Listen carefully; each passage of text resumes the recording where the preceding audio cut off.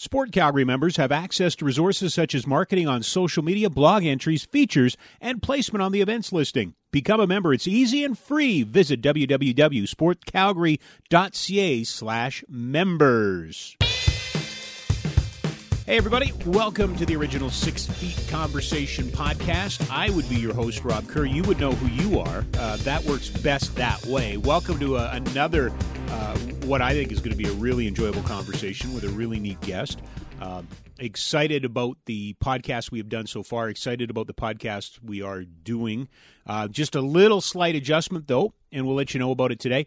Starting next week, we're going to slow down a little bit. That's been part of a bit of the feedback we've been getting, is putting them out every day during the week, and people are still trying to catch up. So we're going to drop back to a Monday, Wednesday, Friday schedule starting next week. Just thought I'd give you a heads up. Today, full disclosure, our guest is a friend of mine, a guy that I have been aware of for a long time, have gotten to know a little bit here in the last couple of years, and working on some and around some things that he's around. And he is a great mentor, a guy that every time he speaks or talks or throws his weight behind something, it's worthwhile and worth noting. He has a ton of experience. He is, however, transitioning out. He is going to eventually retire. We talk partially about that in this conversation and the challenges that the current shutdown, pause, pandemic, whatever you want to, quarantining, whatever you want to call it, how that's impacting him. But really excited that Dale Henwood, the president and CEO of the Canadian Sports Institute here in Calgary, is going to spend some time with us. But he is more than that. He is a coach. He is a guy that has been to Olympics, been around Olympics, and has some very strong opinions on said Olympics. So really excited to spend some time with Dale Henwood. Before we do that, do want to remind you of a couple things. Not sure what sports are provided in Calgary? Sport Calgary Sports Directory will help you find the sport and sports organization that's right for you. Visit sportcalgary.ca to learn more. Gather around, kids. Let's sit under the learning tree a little bit, shall we? Always fun to spend some time with Dale Henwood.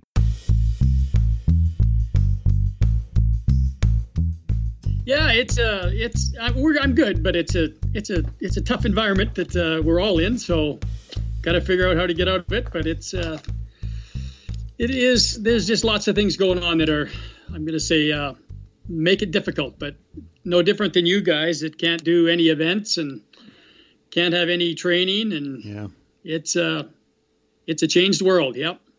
When did this come on your radar, Dale? When did you first become aware that something was amiss and something might be coming? You mean with COVID? Yeah.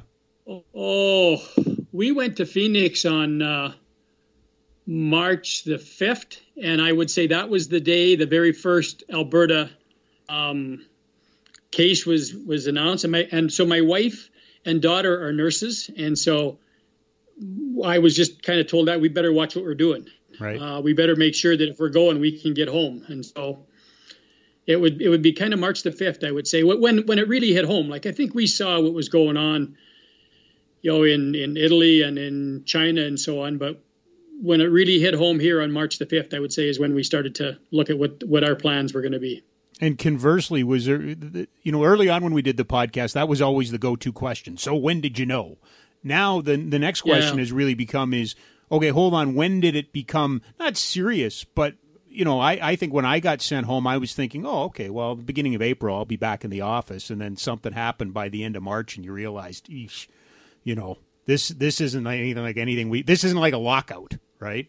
Yeah, no, this is long term, and I'm going to say it's, they're even now talking the end of August. We are looking at kind of re-emergent plans that might be January. Right. So, no one knows. I guess we're trying to think long term, but it's almost day to day that you're looking at. Yeah. I don't know what the next step is, let alone 5 steps down the road. So we gotta take the next step and figure out what we're doing, and then we'll take the next step after that. But it's too tough to figure out what's going on in a week or a month or a couple months from now. Well, it's hard for a society that's based on knowing the next move all the time, right? Being able to plan, being able to schedule. We're not handling this part really well. No, because we're used to, I guess, be in control, or we think we're in control. This tells me we're not in control. So, you got to reflect and think about what you can do. And that's, that's why I would say it is a day-to-day thing, because it changes day to day or hour to hour. So yes, you got to think long-term, but it is a day-to-day decision. And what we make today might change tomorrow. Just curious about what it was like dealing with, because your business is dealing with high-performance athletes, predominantly Olympic athletes. And at the beginning of this, there had to be a decision made. What was it like to kind of, oversee or work with so many people whose lives are now on hold for 1 year?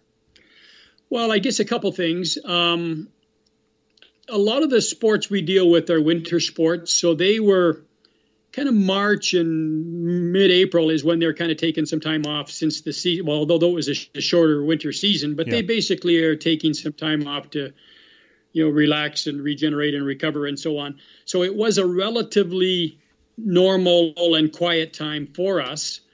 But I would say just because the facility is closed, our people are full bore. Like they're still doing lots of Skype calls and GoToMeeting calls and Zoom calls with athletes and coaches, and trying to provide some very individual and customized programs for the athletes and deliver information. It's just, so I would say we're busy. We're just doing it differently. We're just doing it remotely. But were you any more prepared than, prepared's the wrong word, but were you using technology anyway because of the world that you were living in? Were you doing a lot of remote meetings and a lot of Skype calls and things like that? No, not as like we had the technology tools to do it, but we were not necessarily doing it. We were still used to meeting, as a big group or traveling. Those days are in the near future are over. Yeah. The dirty little secret of, I think, this conversation was you were, or are you still in the process of hanging her up here in the next little while? Yeah, no, my successor has been named. Okay. So I don't know if you've seen that. I mentioned to our board back in June that, like I told them I'd give them a year's notice. So that was the plan. We quickly engaged a headhunting firm in the city, and they went through a pretty extensive process. And as of last Friday, we announced a successor, a fellow named Len Rhodes, who was at one time the president of the Edmonton Eskimos for 6 or 7 years. Before that, was very involved in CCM hockey, and I think before that with Molson's. Great guy, I think has some very different skills than our current people have, and so I think it's going to be very exciting to have him on board. And kind of, I've said to our staff that we're now 26 years old, but the future starts at 26. And are you comfortable transitioning in this type of environment? Are you going to be able to do it the way you'd hoped? Well, not comfortable. It's not a good time to leave. I kind of thought it would be a smoother, quieter, kind of right into the sunset, but no, it's straight uphill right now. So that's different than expected, but that's So on that, from that standpoint, I'm very comfortable that it's going into good hands, but it's not the conditions or the environment that I wanted to leave under. I didn't know that a year ago. No, exactly. You didn't know that 2 months ago, right? So, yeah, that's true. Do you think, Dale, this is going to protract it a bit for you? Because you said you give them a year's notice, June. Do you think that you might have to kind of leave crib notes and have a few more coffee meetings, maybe into the summertime to help transition? Yeah, and I'm prepared to do that. I guess he's going to start on the 1st of June, and again, the original intent was, we have some national meetings and those types of things. I was going to take him to some of those meetings. That's obviously got to do it virtually now, so it's not the same. Yeah. But I've also said, I've invested too much over the last 26 years. I will stay as long as I can make a contribution or add some value. If they don't think I can, then I'm fine to leave. But it's basically he will be the new CEO as of July the 1. So Are you comfortable talking about what you're handing over? I mean, what's the state of CSI as we sit here today? Well, I think we've had some great success over the years, a great history. I would say right now it is a challenge. If you just look at what's going on in the province, and for the last 4 or 5 years, there's been some, I'm going to say, economic fragility to begin with, and then we have, the oil price war that's going on, and so deficit is increasing. Then COVID makes it worse. So it's not financially, it's going to be a difficult environment. But I think from the standpoint of how the organization runs and the people we have that are delivering the services to the athletes and the coaches, it's in very good hands. We have great people in, Sean Foote or Kara Button or Jason Poole.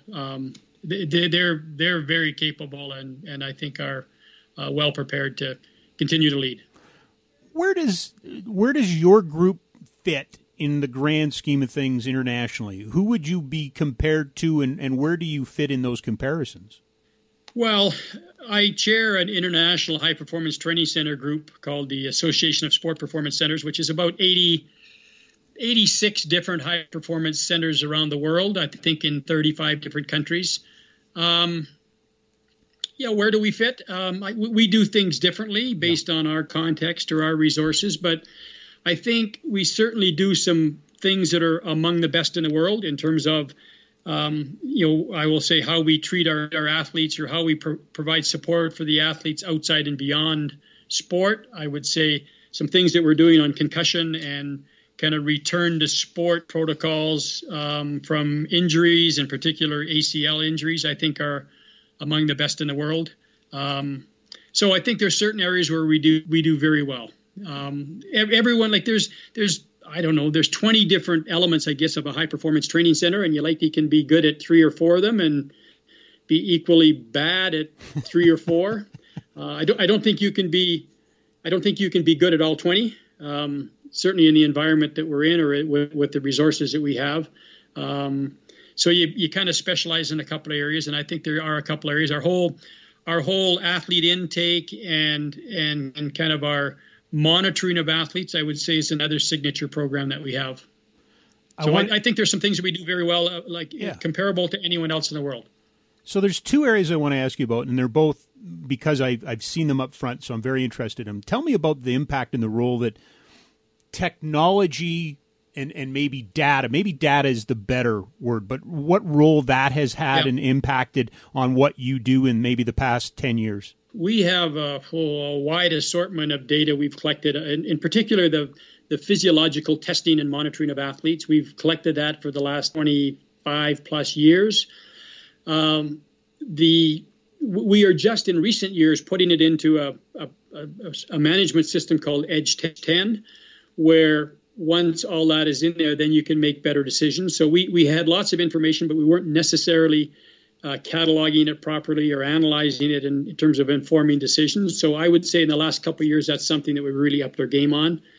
This Edge 10 program really, when we get all our people giving information in there from physical, from mental, from nutritional, from medical, then you can analyze it and make some much better informed decisions. And so that's a real change. I guess the other change is we have done lots of things in terms of sharing information through the Zoom or through GoToMeetings or through Teams is a program we use.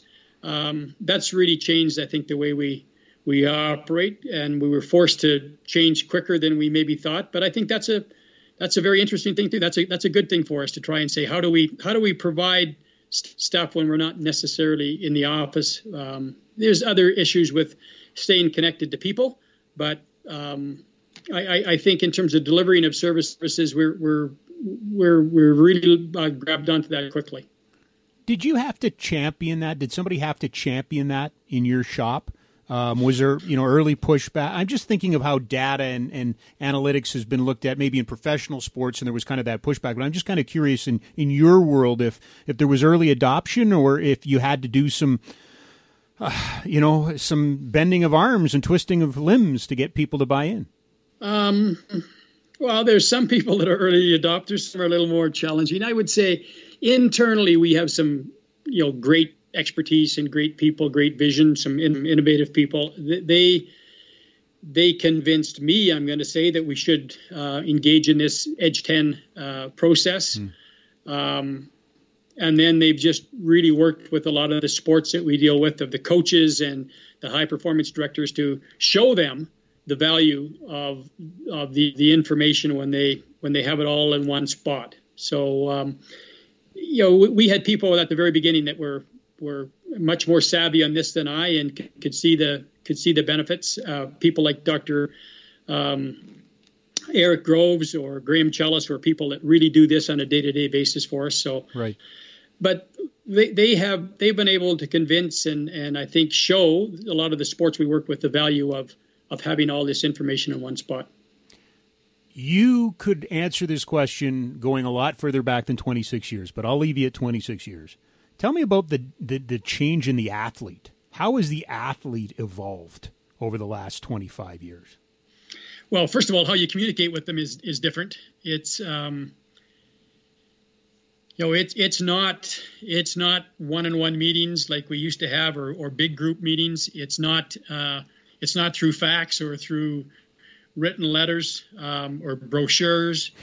It's today. It's and I don't even know all the systems, but it's through Instagram or Twitter, that kind of stuff. They have big followings. I think they are just used to getting information pushed at them in a different manner, and I think they get a lot of information. I don't know, again, based on how much they get, how much they actually look at, but they get lots of stuff pushed at them through the new technologies.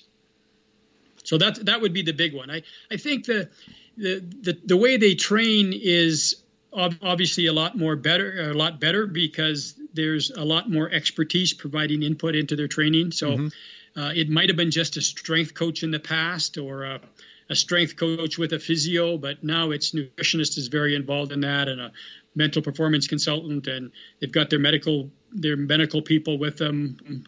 We're doing these ongoing, physiological testing and monitoring how they're doing. So that holistic part of it, I would say, has just got much more better and much more sophisticated, and there's just a lot more expertise available to them.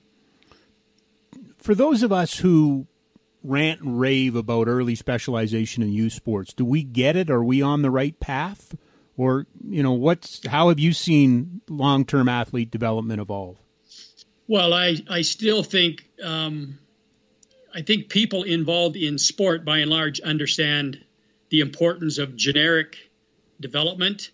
My concern is the public at large, and many parents still think it's important to specialize early. But I would say the research is abundantly clear that you need to, at a young age, you need to sample, you need to try lots of different activities, you need to have a lot of different sports that you're practicing, and then later in life, and that might be 12, 13, 14, but later you specialize.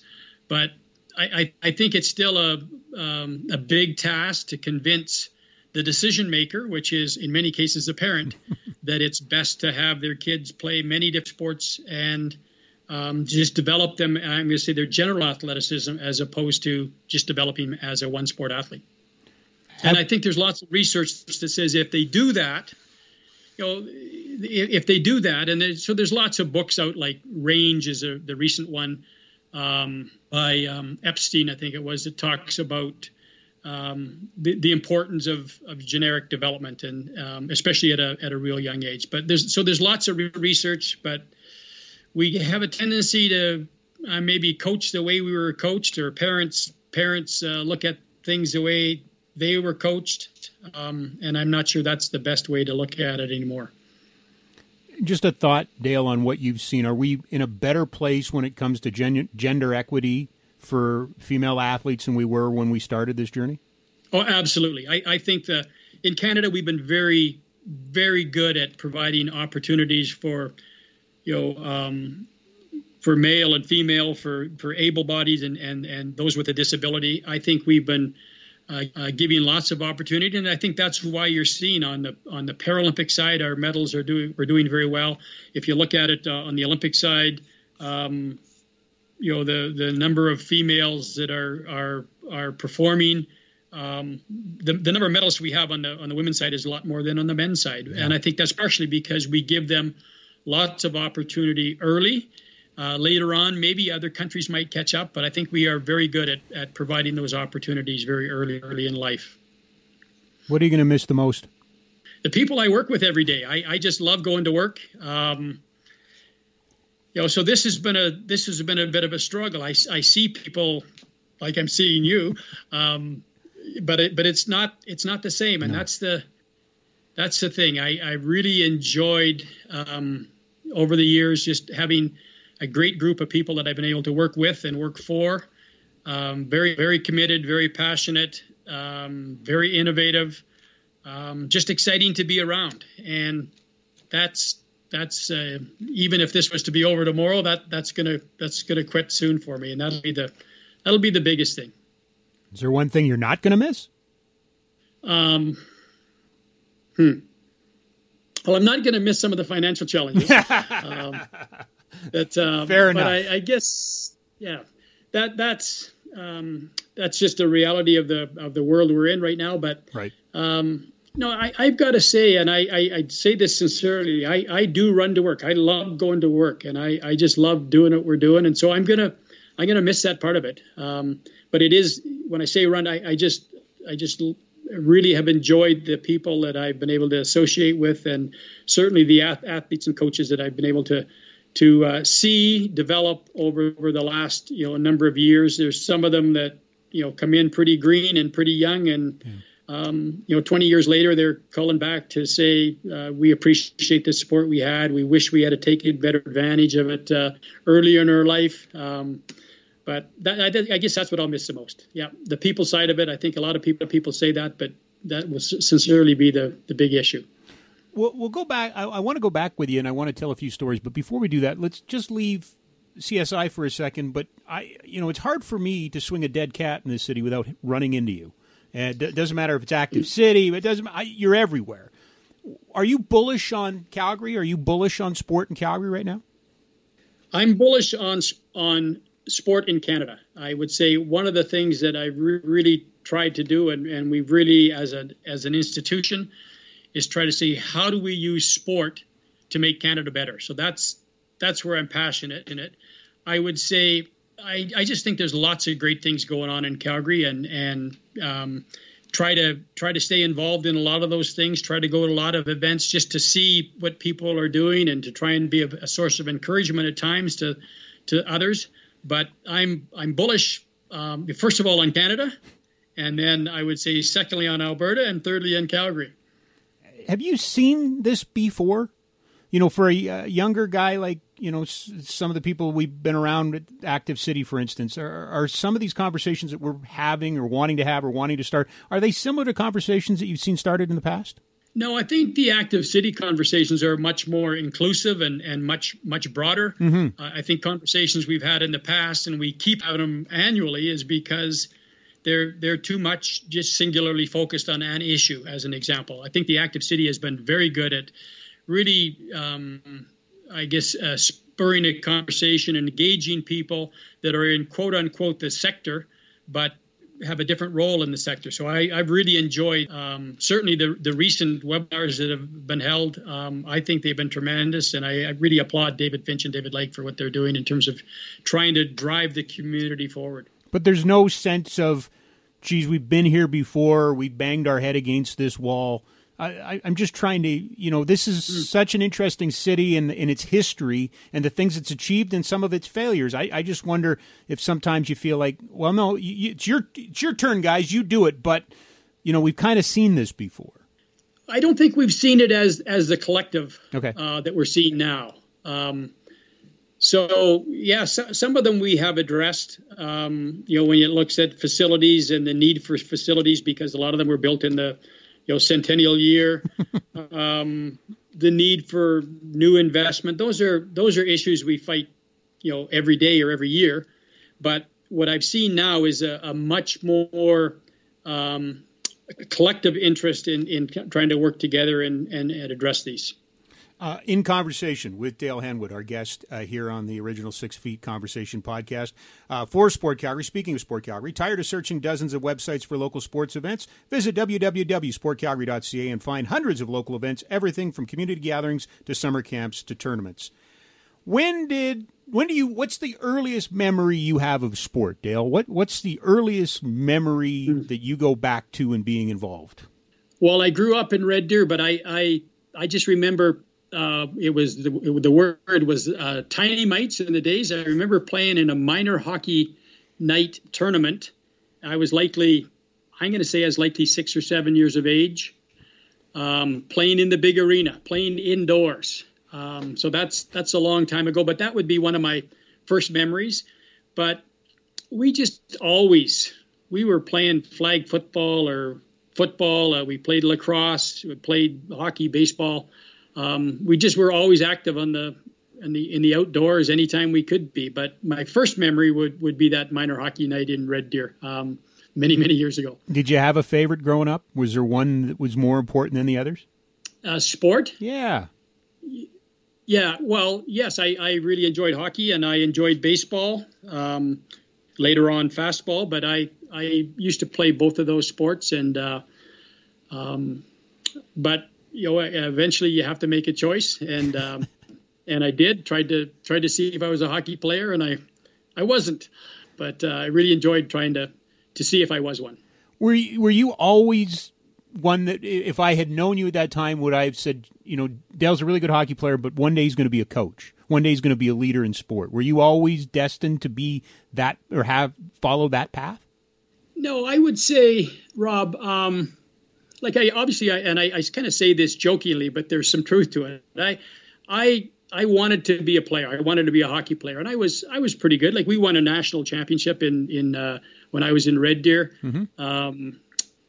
The same year, actually went to a national baseball Canadian finals in baseball. But I love that. By the when way, I realized that I wasn't going to be a player, I was very interested in coaching. Partially because I had a couple coaches that really enjoyed, and other coaches that were maybe not as good. And I said, if I'm going to get into this business, I want to be like a certain group, but not like the other group. So people like.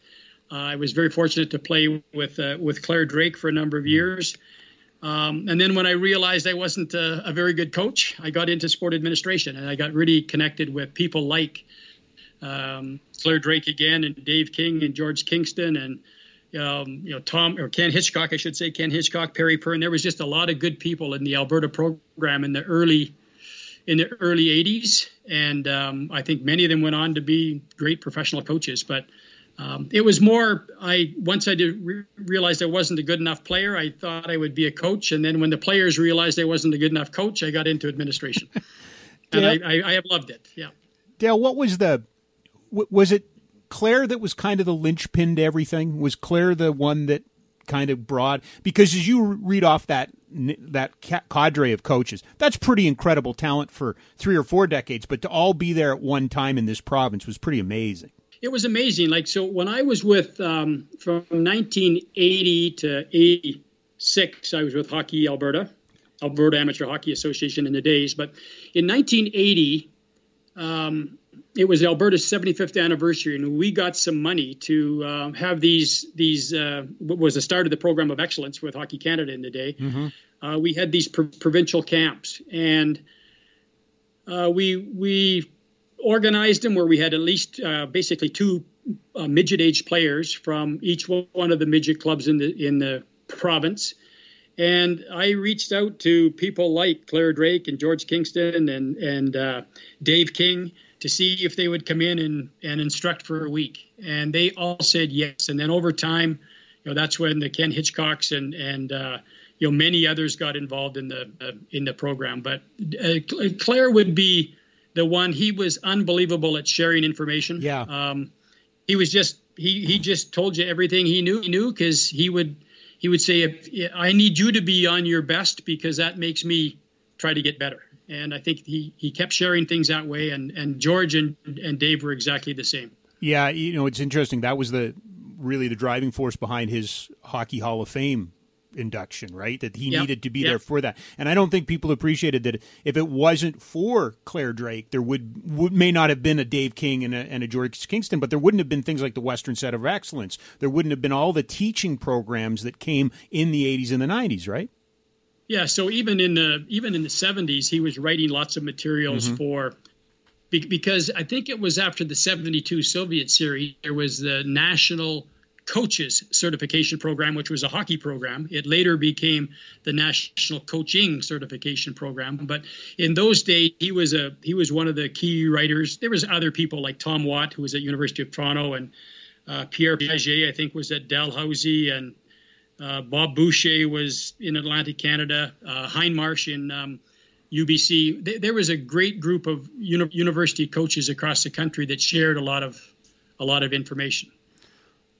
Talk to me about the Olympic program or the national team program and its importance in the 80s as well, because you have some connection to those teams too, don't you?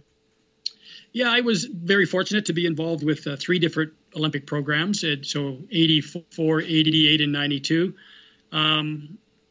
The 84 team, so we started in September of 83, and just in those days, we used to practice at 6 a.m. in the morning at the corral. So we'd practice from 6 to 8. And then the players would, in some cases, go to school. But it was a very interesting year in that we would practice. It was kind of from September to September to February was when the Olympics were, but it was a team in being. We had a number of players. There were some coming in and out, but the bulk of the team stayed together for that 4 or 5 months. So I would always say we didn't necessarily have the best players, but we had the best prepared players. So it wasn't like many other Team Canadas. They would kind of announce the team and they'd show up at the airport and put on a Canadian jersey and then play the next day. Yeah. That was when you had the best players. We didn't necessarily have the best players. We had some very good players, but they were always well prepared. And I would say the Dave Kingstons and others that were involved in the program and coaching at the time, Guy Charon and Tom Watt, and in 92, I think Terry Crisp, those players were always well prepared. I remember lovingly the barnstorming tours that those teams would go on.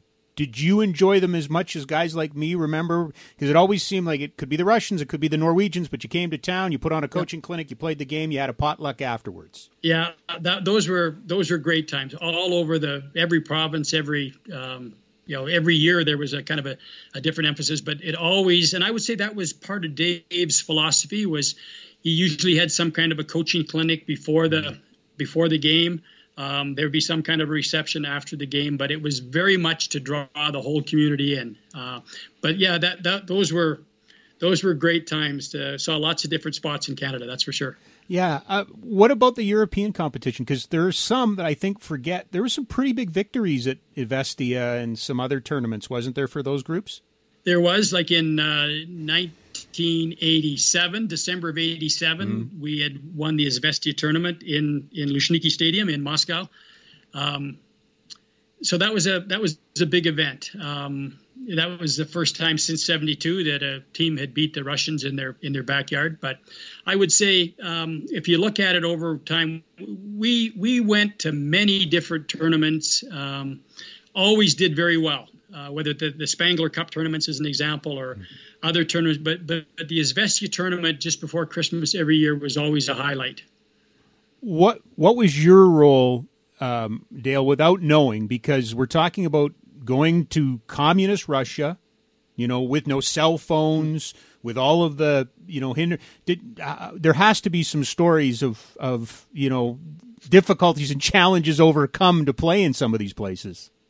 Well, a couple things. First of all, my role, I was more working with the goaltenders. Okay. But I guess the challenge was at times we would fly in and get there at 2:00 in the afternoon, and we would practice that afternoon and then play that night. Again, we did one year. We played an interlocking series in the NCAA. So we would fly from Calgary to Toronto on a Friday, drive down to whether it was Michigan State, Ohio, whatever it is, play Saturday, Sunday, and then fly home. And we did that every weekend.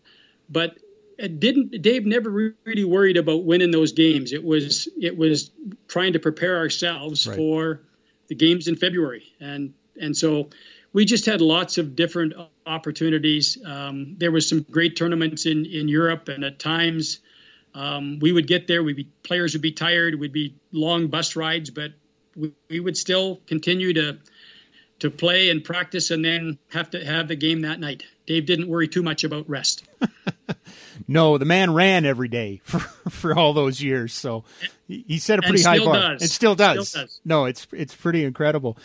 Two things that come out of that answer. I'll hold on to one for now, but tell me a little bit about the NHL component, because that team would play the Oilers and the Flames in the preseason, right?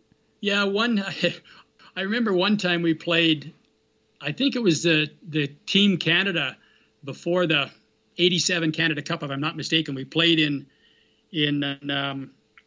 pretty sure it was in Newfoundland, and I think we lost 12-0 actually.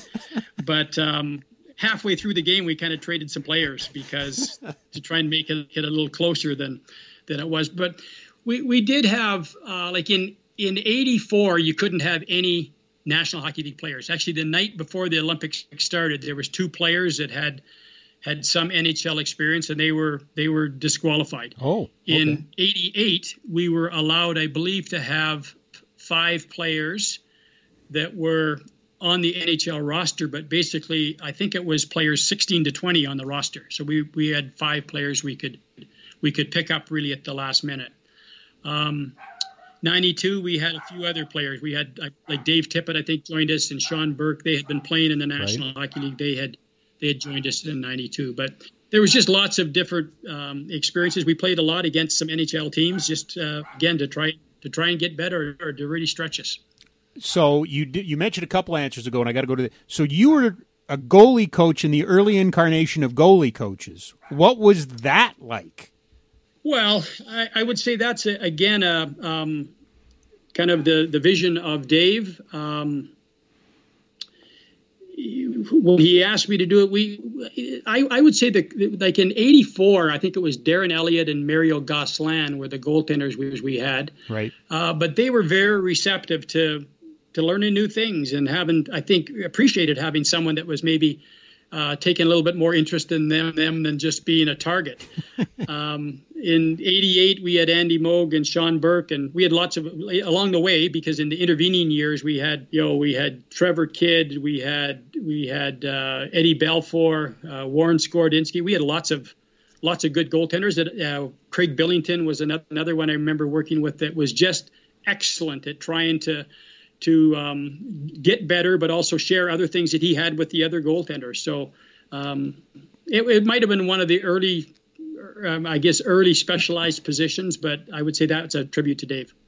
So I purposefully kind of tried to avoid the '88 conversation because I want to take you back. Your day job was running the Alberta Amateur or Hockey Association, right? The Alberta Hockey Association. Did you, as in that role, have much to do with the planning in the run-up to '88? No, actually, in '88, I was living in St. Albert at the time. I had worked with Hockey Alberta. Yeah. Until '86, and we had received. It was called the Alberta Olympic Game Plan. So there was, I think it was $4 million that was provided to the winter sports to try and get them prepared for '88. Because in 1984, there's only 2 Albertans on the Olympic team: Dave Donnelly from St. Albert, and apologies, I forget who the other person was. But the plan was to say, how do we get more Albertans? The goal in the day was to try and get 20% of the officials, 20% of the athletes from Alberta on the '88 team. But I would say a lot of the resources went to sports like biathlon and cross country and bobsleigh and luge, because we didn't even know what those sports were in '84, right? Or in '81 when we got the games. So we did, but I was not involved in kind of the preparation for the 88 games because I was coaching with the program at the time. So I didn't have time to be involved kind of as a volunteer administrator. What was the feel like? What was the atmosphere like? I mean, and this is obviously a connected question because we just went through the plebiscite a couple of seasons ago. Yeah. What was that build up to 88 like in the province? It was an exciting time. I think from the time the games were announced in I think it was September of 81, I just think there was the community, the province really did focus on the big event. I don't think they realized how big it was. But I would say that the enthusiasm, the number of people that came forward to volunteer and wanted to be part of it, it was just it was very much escalating on I'm going to say on a daily or a weekly basis. And when it really happened, it really drew the community together.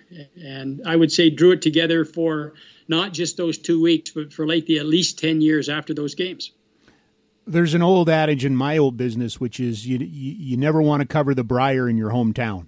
What was it like working in Calgary, being in an Olympics in your own backyard? What was it like competing? Well, first of all, I think because we did a lot of scouting of games, the way in 88, there was just the one arena, the Saddle Dome.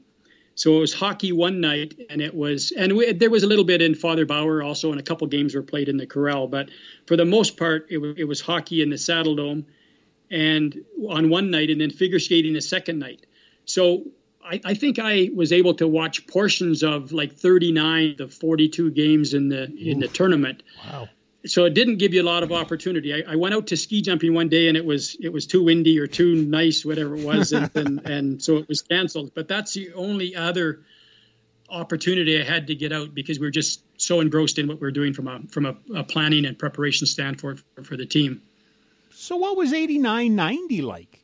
This Olympics was just held. Everybody loved it. It left everybody we had all these great stories.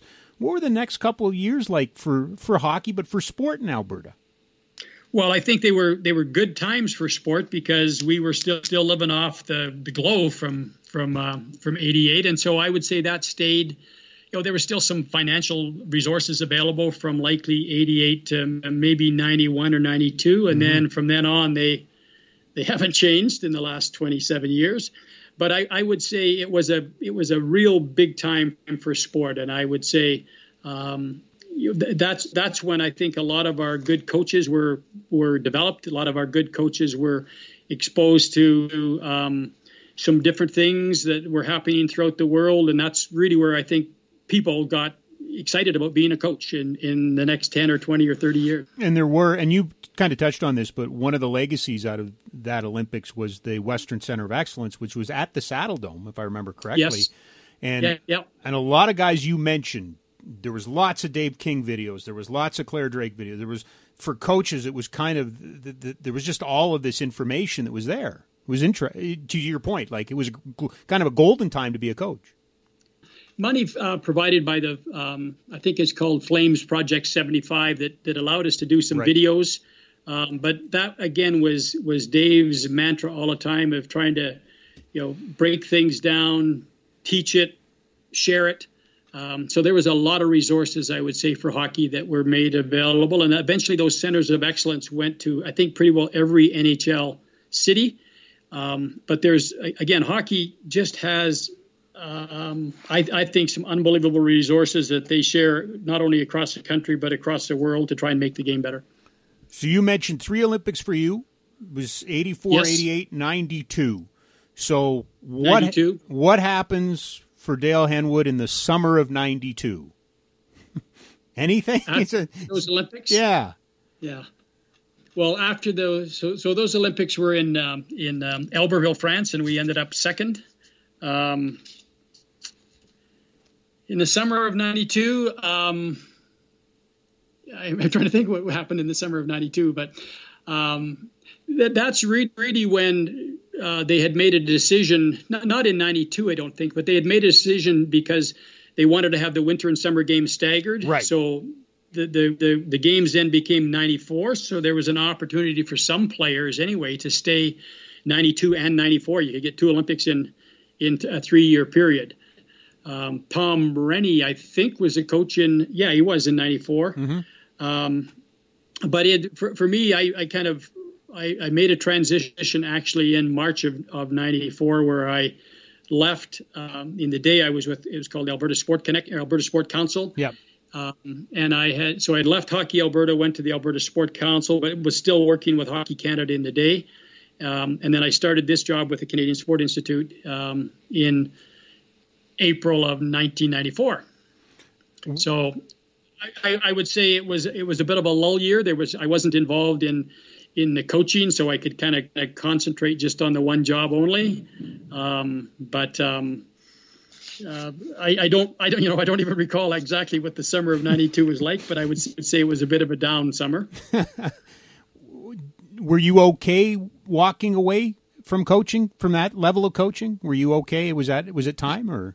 Yeah, it was time. I was it was kind of selfish, I would say, for me to be away as much as I was. I unfortunately missed our kids growing up. I missed birthday parties and those kind of things. Sure. And I think we have two great kids today because of my wife.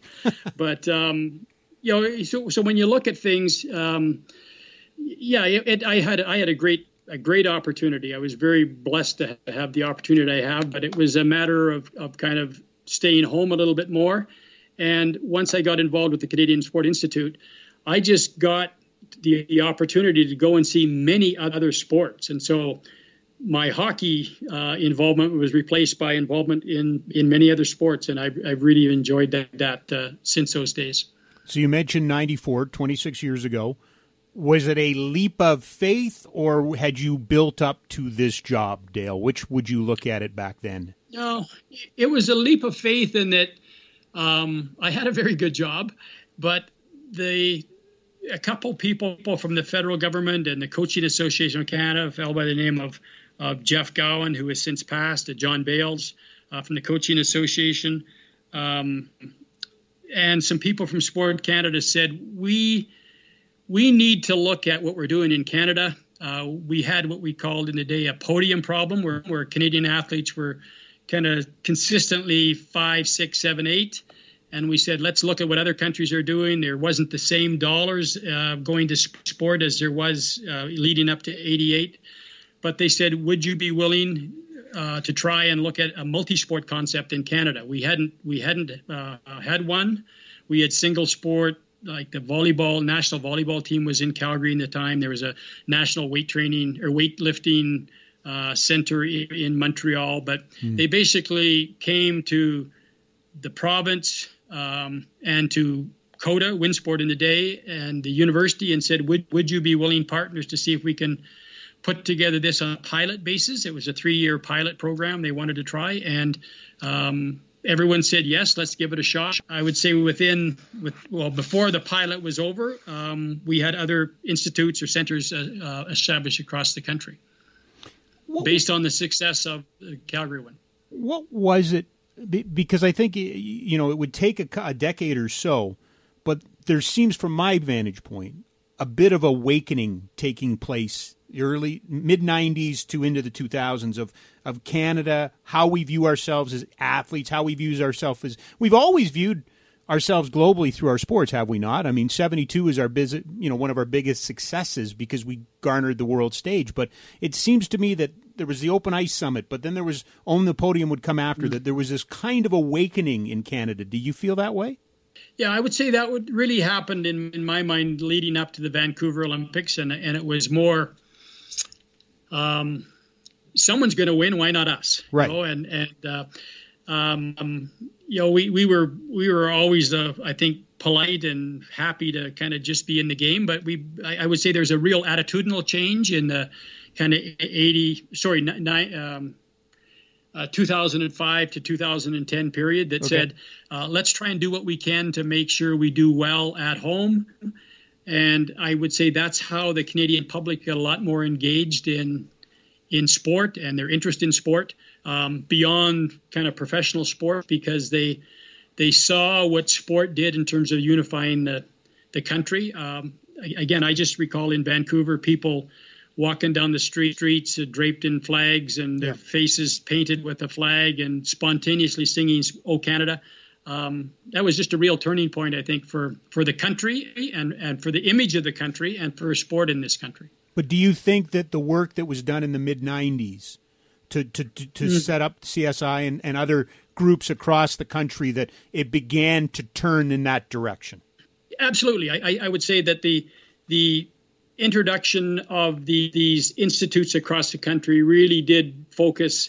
The athletes, provided them with a lot more support, a lot different support, much longer term support, more expertise. And I would say that did set the ground so that when we did get the opportunity to host in Vancouver, we were very well prepared. Is it now ingrained in us, do you think? Not to get too far ahead, but we were talking about some of the gender equality, but I go to 2016 and the women kicked ass. I mean, in Rio, the women really led. Do you think we've evolved? Is part of our? I mean, we're a young country. Did we mature as an athletic nation?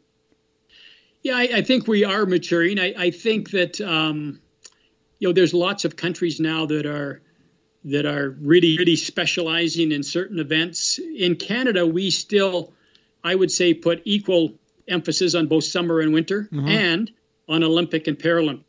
That doesn't happen in many other countries. So if you looked at our performances in, again, summer, winter, Olympic and Paralympic, I think we are, we're kind of a top 8 in the world when you look at all of those combined. And that's pretty good for a country of our size. In the media, every once in a while, somebody will stir the pot and go, we should put all of our resources into the winter and forget the summer. Have those types of theoretical conversations ever been held in your presence? Yes. There's I guess anytime you're having a funding discussion, it's if we don't have enough money to go around, do we specialize even more than we are today?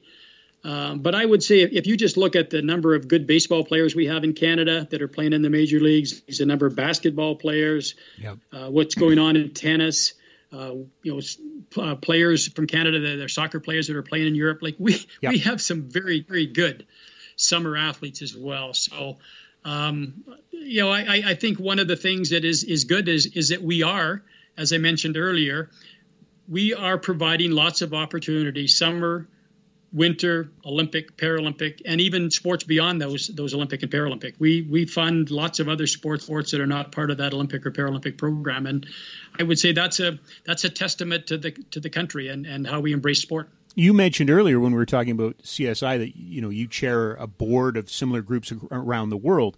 Where do you think we fit? Because for many years it was Australia and Canada, and we'd always get slotted. Somebody would slot us, but in the grand scheme of things, when you look at the totality of sport, where do we fit nowadays globally?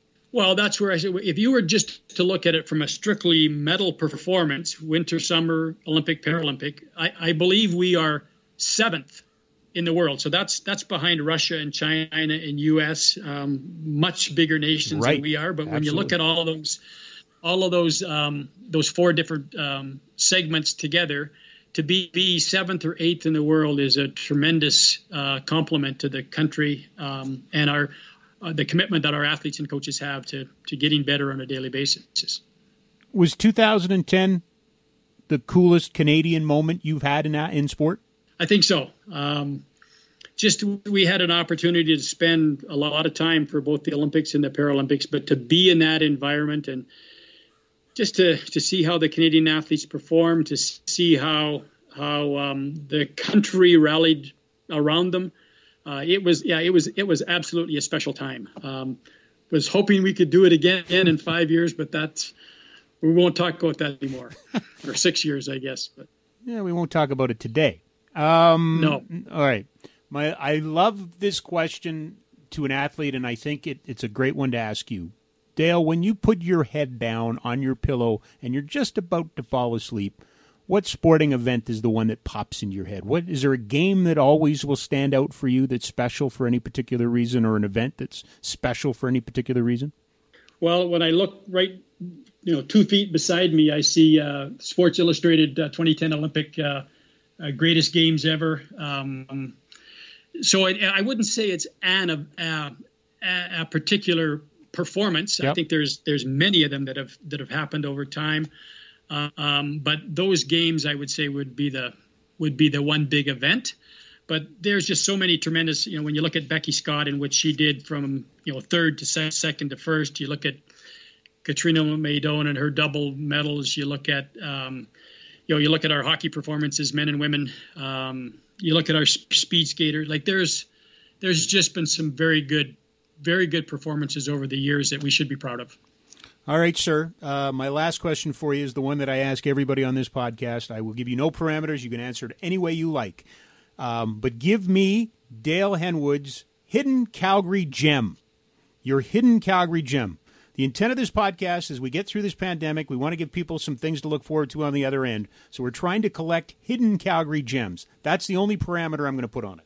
A gem meaning an event or a facility or a restaurant, a coffee shop, a park. I've heard it all. I just want yours. When you hear that, what's the hidden Calgary gem for you? Oh, my family. I don't know if my gem is my grandson. Cool. We have one grandson, and his name is Caden, and gets me excited every day. He'll be 9 this week, and that's what keeps me going, trying to make sure that the world is better for him. That might be the best one so far. Dale, a pleasure. Thank you. Thank you for your service to our country, obviously, but thanks for spending some time. I've really enjoyed this. You were one of the guys I wanted to talk to initially on this podcast because who better represents sport in Calgary than Dale Henwood? That's how I look at it. Thank you very much, Rob. Appreciate it. Dale Henwood, who, as we found out in this program, is going to be replaced by Len Rhodes, who has a substantial track record, particularly up north in the CFL. He will replace Dale as the president and CEO of the Canadian Sports Institute. My guess is we have not heard nor seen the last of Dale Henwood, but really appreciate the conversation. Thoroughly enjoyed it, as a matter of fact. Looking forward to seeing what the next chapter is. Thanks to Dale. Thanks to all of our guests. If you have tuned in here in the last little while, you may have caught Jermaine Franklin. We had some really cool conversations with the likes of Cassie Campbell-Pascal.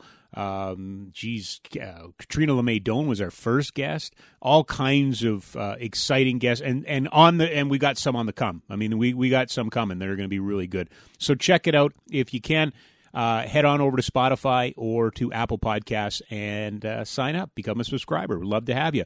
Thanks to everybody at Sport Calgary, and thanks to you for tuning in. This has been the original 6 Feet Conversation podcast at sportcalgary.ca.